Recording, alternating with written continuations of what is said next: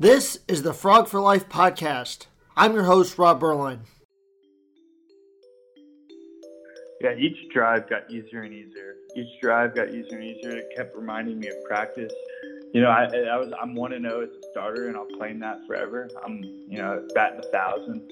So it's a good feeling. You know, it's a big logo school on the West Coast, and That is the voice of former TCU quarterback and Alamo Bowl hero, Bram Kohlhausen. Bram will talk about the great comeback in the 2015 Alamo Bowl against the University of Oregon, as well as the book that is coming out about him recapping his college career and what he is up to now. And we are very excited today for a special episode of the TCU Alumni Podcast. We are joined by former TCU quarterback Bram Kohlhausen. Bram is a well-known figure in TCU football history, known with one of the greatest games in TCU football history, and we'll touch on all that here in a little bit. But Bram, I want to welcome you in, and thank you so much for joining us today. Yeah, absolutely. Thanks for having me. Well, before we get started about your time at TCU, let's go back a little bit. You actually began your college career at the University of Houston and then transferred into TCU. So talk about kind of your career prior to TCU and why you decided to come to TCU. And U of H was probably one of the better learning experiences I've ever had. I went and played under a great quarterback named Case Keenum and learned from a great coach named Cliff Kingsbury, and learned a lot about, offense, spacing, being a teammate. And I was redshirted. I was buried in the depth chart. I was redshirted and had a lot of time there. And next thing you know, I got buried in the depth chart the following year because, I wasn't going to workouts or, being late to meetings and stuff. So it was an interesting time. It was a great learning experience, and it probably made me a better player and man that I am today. And so after your career at U of H, you decided to come to TCU. Why did you choose TCU? I went to TCU because I went to junior college and got injured. I tore up my shoulder. I had surgery. I didn't really have any big-time offers, and there's a guy named Doug Meacham. He's still on staff at TCU. He's probably one of the best coaches I've ever played for. And he told me that he'd make room for me. He saw a vision. He saw a talent. And he talked our quarterback coach at the time to make room for me, and he did. And so I was injured. I walked on. They rehabbed me back. I was able to play the first fall I was on campus, and it's all credit to Doug Meacham. And you come in for the 2014 and 2015 season, two of the best teams TCU's had in recent years. Obviously, some great teams in the last. But yeah, 2014 team is the best team ever. It beats Rose Bowl. It beats all those teams.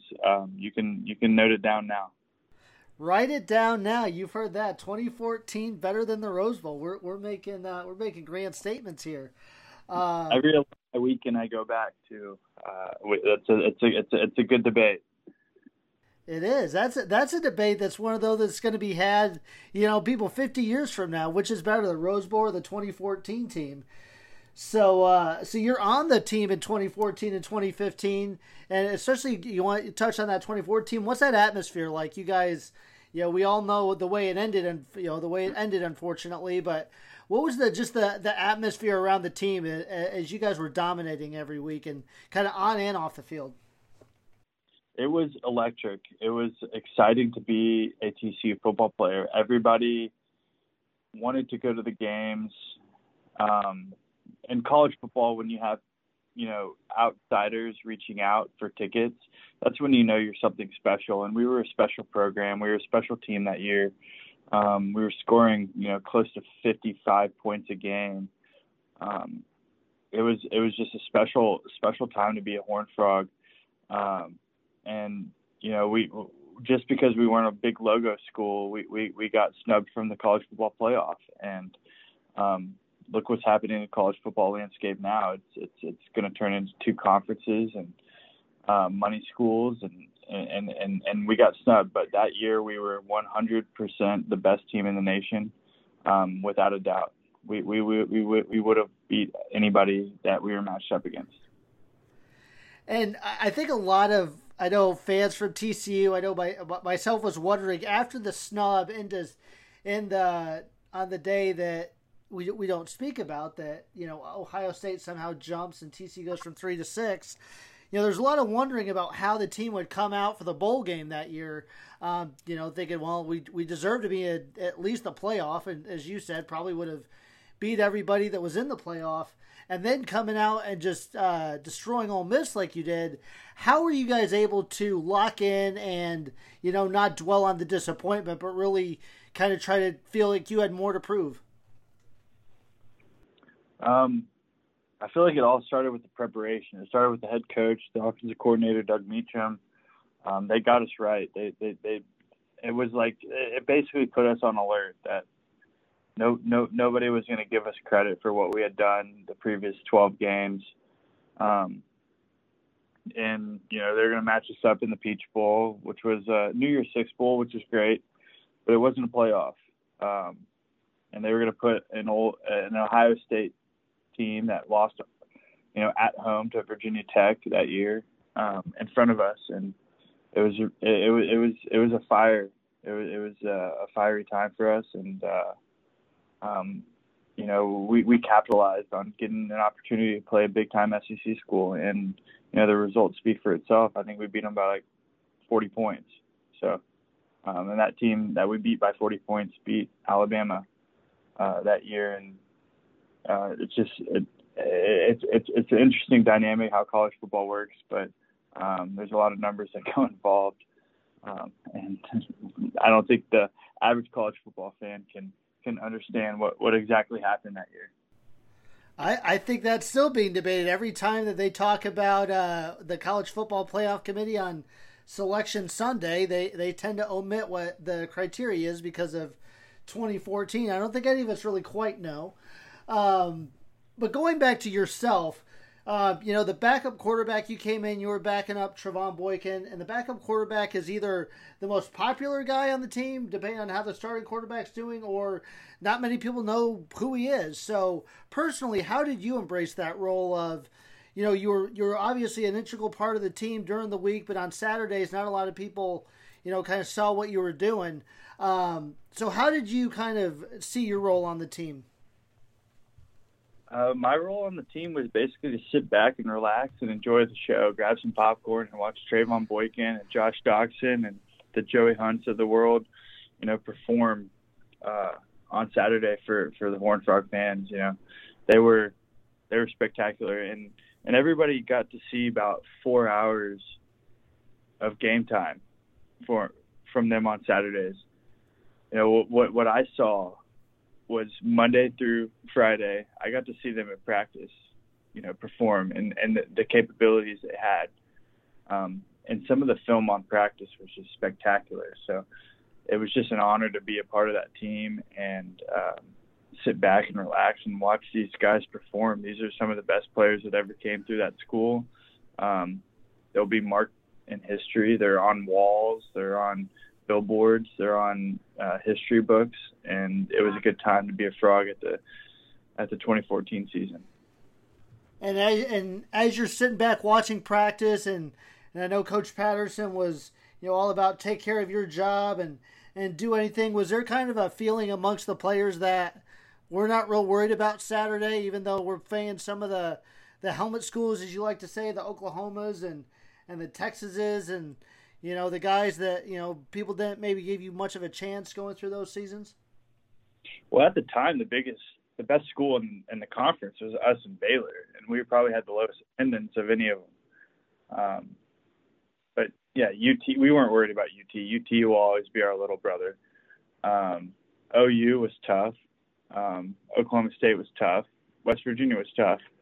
But yeah, it was fun to watch us go on the road, beat West Virginia on College game day, beat Oklahoma at home, beat Oklahoma State by like 80 points, beat Texas Tech by like 60. It it was just a good. I mean, we were the best team in the nation that year, especially on offense. There's no doubt about it. I think we all remember running out of fireworks. Yeah, there was a time where we couldn't. I think we were playing Kansas State at home or something, and I took a knee on fourth down to turn it over to Bill Snyder. I remember getting a text from Johnny Manziel, just telling me, well, why in the world would you take a knee on fourth down? I was like, the coach called it, and I'm fighting for my backup job. So yeah, I took a knee. I'm listening, but we ran out of fireworks that year. That's exactly right. That's the whole narrative of the 2014 season, is that the fireworks ran out, and we went on to the postseason. We got snubbed, and we ended up beating a great Ole Miss team that was very talented. And people may not know this, but coming out of high school, you were ranked higher than Johnny Manziel. Johnny Manziel obviously makes a big name for himself, but you were no slouch in your own right. Did you kind of have maybe a rivalry with some of those guys growing up? No, I never really had a rivalry with any of those guys that I grew up with, at Nike camps or college camps. We always just wanted each other to succeed and do well and root each other on. But, come game day, if we ever faced each other, we were going to hope our defense did what they needed to do against them, and vice versa. So it was always love. There's always good love for everybody to succeed and go chase the NFL and chase a check, really. And of course, the reason you specifically are a part of TCU history is because you got through 12 games throughout your career at TCU, but of course you're known best for the Alamo Bowl. You didn't get a lot of notice prior to getting into the game for being the starter. Once you do find out you are the starter, how do you prepare? How did you prepare, and kind of how did you get ready to go against Oregon? Well, that year or that night, I got the news. I texted one of our graduate assistants and said, "Hey, I don't have a play sheet. Like Trayvon has that play sheet. I don't have it. I don't know what plays we're running this week." So in about 24 hours, they slid one under the door. I woke up and there was a play sheet on the ground of my hotel room. And I started studying it. I had friends quizzing me about it in the hotel room, going through reads. I was not prepared for that game. And in a matter of 24 hours, I became the most prepared guy on the team. And, of course, the first half is not going the way any Frog fan would like. And, some would say, well, when you give your quarterback 24 hours to prepare to play, then that's kind of the example. So you're down 31-0. What do you remember about halftime in terms of how you guys still had the mindset? Was it a moment? Was it something somebody said in terms of how you guys were going to turn this around? Everybody likes to ask about halftime, and halftime was it was really quiet on the offensive side of the locker room. The defense, they were hot. They were pissed off. They had graduate assistants that were mad. They had Gary Patterson yelling at them.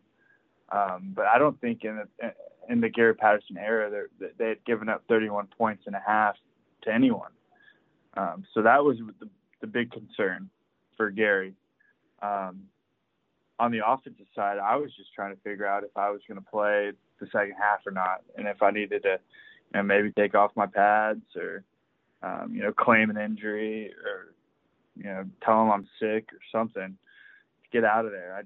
I wanted to bail, but there was some reassurance afterwards that the defense wasn't going to let them score again. Their quarterback had just gotten hurt. It's tough to remember exactly what happened in that situation, but I just remember the offensive side was quiet. The defense was pissed, and we came together and decided that, these guys aren't better than us. No matter who's playing, these guys aren't better than us. They're from Oregon. They're West Coast. They're soft, all that stuff. And, we decided to come out and give it to them. And so you personally, you lead Nine straight scoring drives, a triple overtime win, 47-41. As you were going through the game, did it just sort of start clicking for you, and you were just like, "Hey, I've done this. It may have been a while, but hey, I still remember kind of how to do this." Yeah, each drive got easier and easier. Each drive got easier and easier. It kept reminding me of practice. Um, I'm 1-0 as a starter, and I'll claim that forever. I'm batting 1,000, so it's a good feeling. It's a big logo school on the West Coast, and I'll celebrate my 30th birthday on their territory in Oregon at Bandon Dunes, and I'll always know that I am undefeated as a college quarterback, as a starter, and I took down one of the best logos in college football. And something people may not know is that you played that game with a broken wrist from when you got in versus Oklahoma earlier in that year, and another comeback you almost led. How much pain were you in trying to fight through that with a broken wrist? There was really no pain. There was no pain. I had it taped up so tightly, and it was almost immovable. If you look at any pictures, you'll see a bunch of tape and then a big old wristband around my wrist. But it was a strange fracture. So it wasn't too painful, but if I landed on it wrong, it would give me a sharp sense of pain. But if you watch the game, you can tell that I carried the ball, even running to the left side on my right hand the whole time. I never switched it over. But it was a small injury. It was uncomfortable, but it wasn't a big factor to how I was playing. And so, following the game, you guys win, and you're with your mother on the field because you had unfortunately lost your father earlier that. So, what do you remember the emotions of that? First, you came back for the greatest comeback, and one of the greatest in college football history, if not the greatest in college football history. And then you have that moment with your mom, your first game as a starter. Just, what was it? What is it like to relive that emotion? I was looking for my entire family right after the game. I grabbed like one of our equipment guys' phones. I called my mom's phone, called my brother's phone, and I was just like, dude, did they leave? I think they left. They were all dead. Every phone was dead. Each one of them had about 100 to 200 text messages or missed calls from family members, friends, cousins, acquaintances, people they didn't even know, just call and be like, whoa, your kid's kicking ass right now. I got into the locker room, my phone was dead. It had 700 text messages. So the emotions after the game was just like, where's my family? Where are the people closest to me? And how do I celebrate with them? And luckily, my oldest brother, Dash, talked an Oregon fan into his sideline pass, gave it to my mom, and she walked down on the field, found me, and we embraced right off the 50-yard line, and it was incredible. Wow, that's I had not heard that story about stealing an Oregon sideline pass. That's that's one way to make sure you get out onto the field. Yeah, that's how she got on the field. I think there might have been a Benjamin Franklin involved, and and she snuck down on the field and came and gave me a big old hug, and we celebrated on the field with our teammates and with the coaches, and it was probably one of the better feelings I'll feel for a while. And so after the game, you go on, pretty much the equivalent of a Super Bowl MVP tour. Everybody wanted you on their TV show, radio show. You were at Mavericks games. What was that like to go from, when they were introducing the starting quarterback on ESPN that night, they had to make sure they pronounced your name right, to, 2 months later, you're on everybody's TV show. In all honesty, it was tough for my psyche and my ego and my head, but I think I did okay in all of the interviews. I think I did exactly what they needed me to do, but it was a strange feeling from being, not having very much attention to being asked to be on, nationally televised radio shows, or TV shows. So it was strange to me. I didn't know how to handle it. And I've learned a lot through it, for it. And I'm glad that, I made it to where I am today. And as a huge TCU fan and a book coming out about me in August, thanks to Jim Reeves and Barry and everybody in Fort Worth, to help put that on. And let's transition to that. Where are you in your life today? What has happened since you left your playing days at TCU? I'm living in Austin, Texas. I actually went to dinner with Gary Patterson a couple weeks ago. Living here in Austin, I'm working for a company called Disruptive. We do private investments with late stage companies, and it's just been a heck of a time. It's been exciting. I can't trade it for anything in the world. You come in and you work with great people. You have a great mentor. You have a great leadership, and at the end of the day, you have the best intentions for your investors. And down in Austin, does it get a little contentious when we're playing the Longhorns? I haven't lived here since we've played, but I think the game's November 12th. It'll be a good one. It's here in Austin. I'm ready for it. I can't wait. It's tough to root against Gary, but I'll always be a purple frog, and I hope it's a good game, but I'll always root for the Frogs. Well, remember, Coach Patterson used to say you just got to hate the other guy on the sidelines for 4 hours. So, he said you're allowed to hate him for 4 hours. I'll never hate Gary. I'll never hate Gary, even if it's for 1 minute. And he put us through so much good stuff through practices and talks and chew outs and everything. I mean, that guy has taught me a lot. He is a great person to bounce ideas off. He's a great friend. You know what? Maybe this year on November 12th, I'll hate him for an hour. But luckily, he's not a coach. Technically, he's not a coach, so he shouldn't be coaching. He shouldn't be. That's right. He should not be. It's someone needs to make sure that we know where his hands are, so he's not giving us signals in a closet somewhere.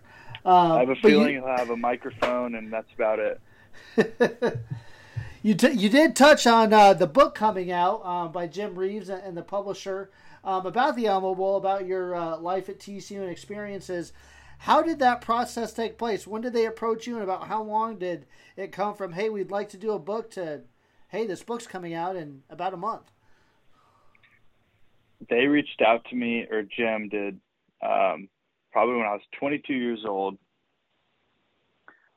I was still enrolled at TCU, and, I said, absolutely, let's do it. And so much has changed since then. It's been 7 years since the interviews. We went through COVID, went through health issues, we went through moving, we went through a lot of things. We went through multiple revisions of the book.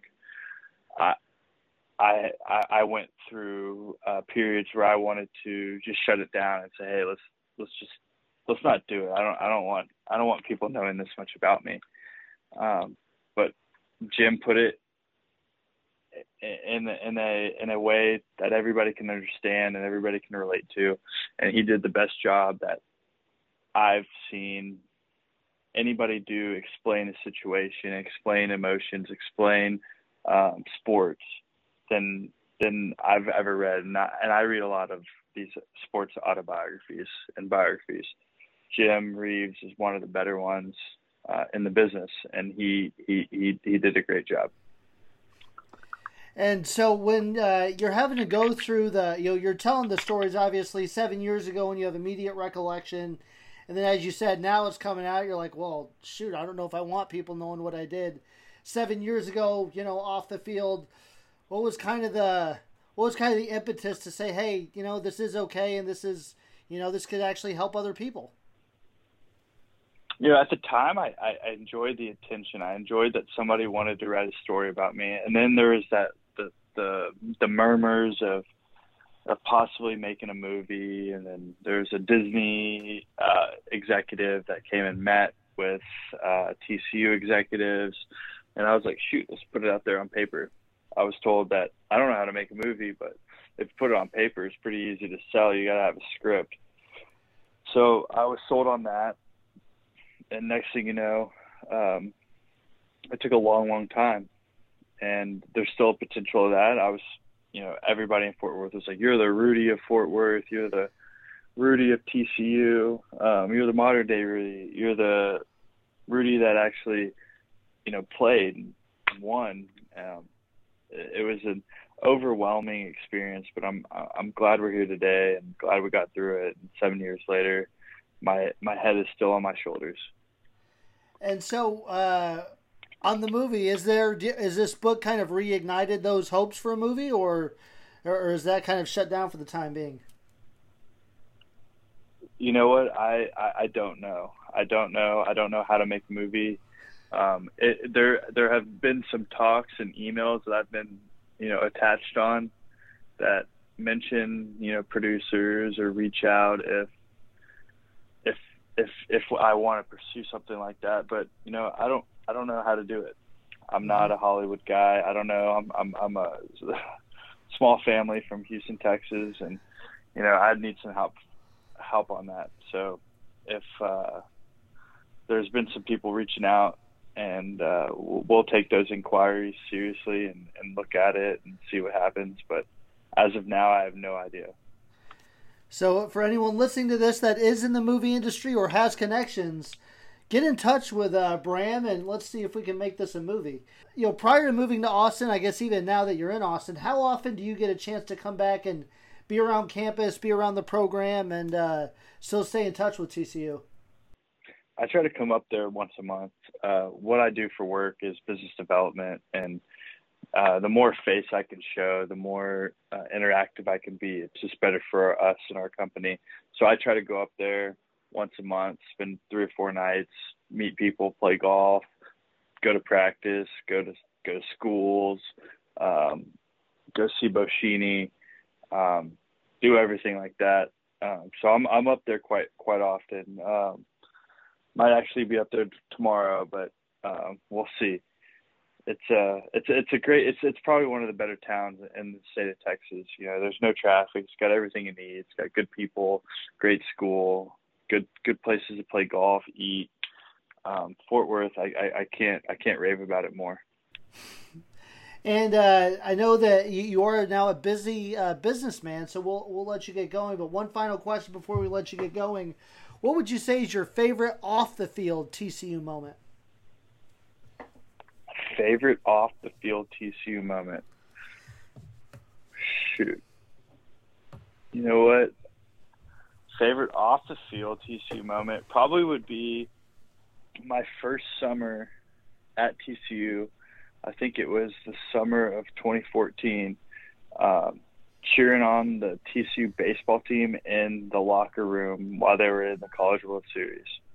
It was the entire football team. We had just finished workouts. We were watching on like a 23-inch screen, watching the baseball team, and the Connor Becks of the world, and the Brian Howards, and the Schlossnagels, and all those guys just playing in the College World Series. It was really exciting, and it really made me love TCU and how much love everybody actually has for each other and how much we root each other on. It was a good time. It was probably my second week on campus, and it was cool watching our football team root on our baseball team as hard as we were. And little did you know that you were going to be a precipice to what was going to happen over the next 2 years. Yeah, absolutely. At that point, I was a 4th-string quarterback. Well, that just shows you can go from 4th-string quarterback to talks to a Disney movie because of your time at TCU. Exactly. Let Disney know they need to reach out. That's right. All right, Bram. Well, we want to thank you so much for joining us today. We're excited for your book to come out. Again, for those that are looking for it, please buy the book. It's released August 1st, talking about the story of Bram Kohlhausen. And then if you want to see Bram, you can see him on August 16th. He'll be signing autographs and doing a book signing in the shops at Clear Fork. So make sure you guys come out, see Bram. I'm sure he'll love to hear everyone's memories of the days that he spoke about. And it's great, Bram, for you to be able to reconnect with Horned Frog Nation. Yeah, absolutely. Thank you for having me, and go Frogs. Thank you so much for listening to this episode of the Frog for Life podcast. If you or a friend or family member would like to get in touch with us to share your story, please contact us on social media on Twitter and Instagram at TCU Alumni. We look forward to sharing our next story of how TCU alumni are changing the world.